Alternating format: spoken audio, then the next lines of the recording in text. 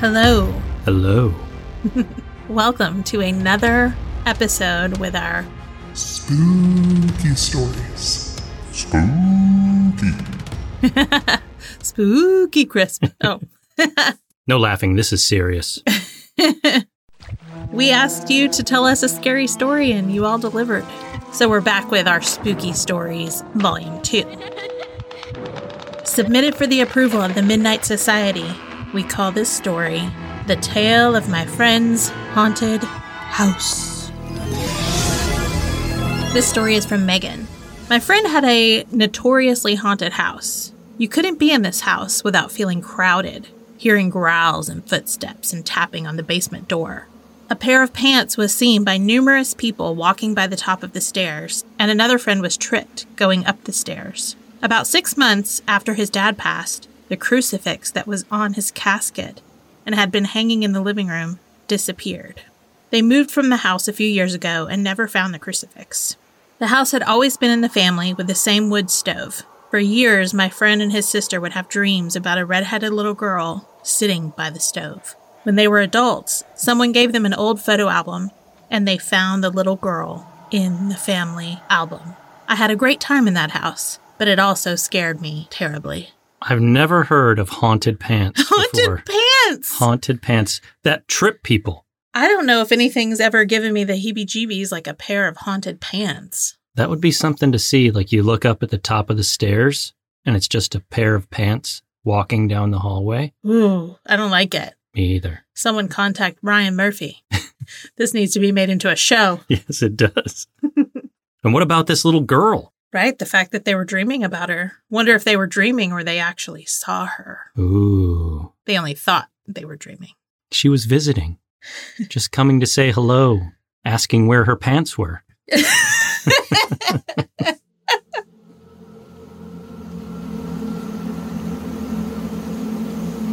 This story comes to us from Jason, the tale of spontaneous combustions or demonic hellfire. So my grandfather owned a funeral home in the small town where I was born. The way the story goes is there was a husband and a wife, and the husband was in debt to the mob or some equivalent, and the wife was a drunk. He and the wife had a fight at a bar, and she drove home super wasted, and he found her body in the car inside of the garage with the engine still running. She could have passed out after getting home, but there was strong speculation in the community that she had taken her own life. After the coroner concluded she had passed out and asphyxiated, the family turned the body over to my grandpa.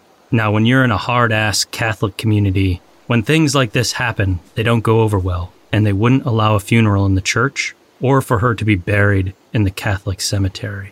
Damned souls and whatnot. The priest had known the woman, though, and knew of her struggles, and had sided with allowing her to be buried in the cemetery, and my grandfather would have the funeral service in the chapel in his funeral home. After the casket vigil, my grandfather had locked up his business and gone home for the night, only to be awoken in the early morning by a call from the fire department asking him to come down to the funeral home. There had been a fire. The funeral home had been locked when the fire department had arrived, and no sign of forced entry or exit was found, but the body of the woman had caught fire inside the casket. You can find people talking about this still today online. It was in the 70s, as an example of spontaneous combustion or demonic hellfire. Real crazy fringe stuff. Despite all that, my parents thought it was a great idea to move into the apartment right above the chapel after I was born. Brimstone keeps the rent prices down. I remember playing in the chapel, unsupervised growing up. Sent a shiver through me when I first heard this story. Yeah, no kidding. That is really crazy. Oh my God. It's a sad story with a crazy twist. Demonic hellfire and whatnot. I've never heard that. We need to know where this community is.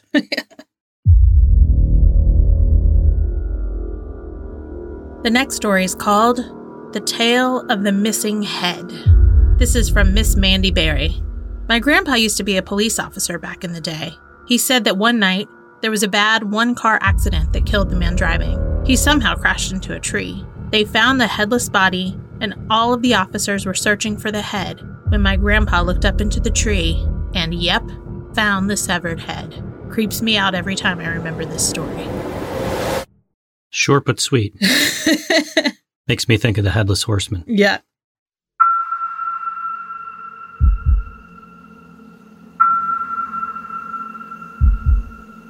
And our final story today, the tale of the haunting voice. This comes to us from Matthew. Well, kind of a scary story by the man who told me, but afterwards, it kind of made me sad. I worked for an old couple named Bob and Joyce, who took care of so many birds, exotic and average, small and big. They had them. Chickens, parrots, owls. Birds could mimic any voice. Birds so clever, they would escape their cages. One day, Bob and Joyce got into a car crash that killed Joyce. Bob felt so responsible for her death that it nearly broke him. One night, as Bob slept in his bed, he said he woke up when he heard a voice. "Bob! Bob!" coming from the bird room. It was Joyce's voice. Bob froze but found the strength to get up and go into the bird's room. "Bob! Bob!" he heard Joyce calling. He went into the room. One of the birds was mimicking Joyce's voice, calling out for Bob. Knowing Bob had to hear that damn bird every night is one of the saddest and most haunting things that has ever been told to me. It is sad. I mean, in a way, it's kind of nice because you could still hear what her voice sounded like. Yeah, if it was like a perfect impression of it, that sweet, sad, haunting, all of it. Yeah. And that concludes Spooky Stories Volume 2. So if you're not already following us on Instagram, you can find us at We Don't Want to Grow Up Pod. You can join our Facebook group, which has changed names. It is now called the Cozy Club - Fans of We Don't Want to Grow Up. We're slowly growing over there. We have some great mods, Joanna and Stephanie, that are helping us out, starting conversations. So come over there. It's a good time. It is. We're on TikTok at We Don't Want to Grow Up. You can email us at wedontwannagrowup@gmail.com. If you'd like to help support the podcast and all of our other endeavors, you can become a member of our Patreon, which you can find at patreon.com/wedontwannagrowup. There you can gain access to bonus episodes and soon-to-be extra content. Another way you can support us is by giving us a 5-star rating if you listen on Apple Podcast and leaving us a nice review. You may listen on other platforms, and maybe there's another way that you could rate us or review us there. So if there is, please do so. Those numbers do matter, so if you could do that, we would really appreciate it. Also, you could help spread the word by sharing about it with your friends and family and on your social media platforms with your followers. Until next time, listeners. Bye. Bye.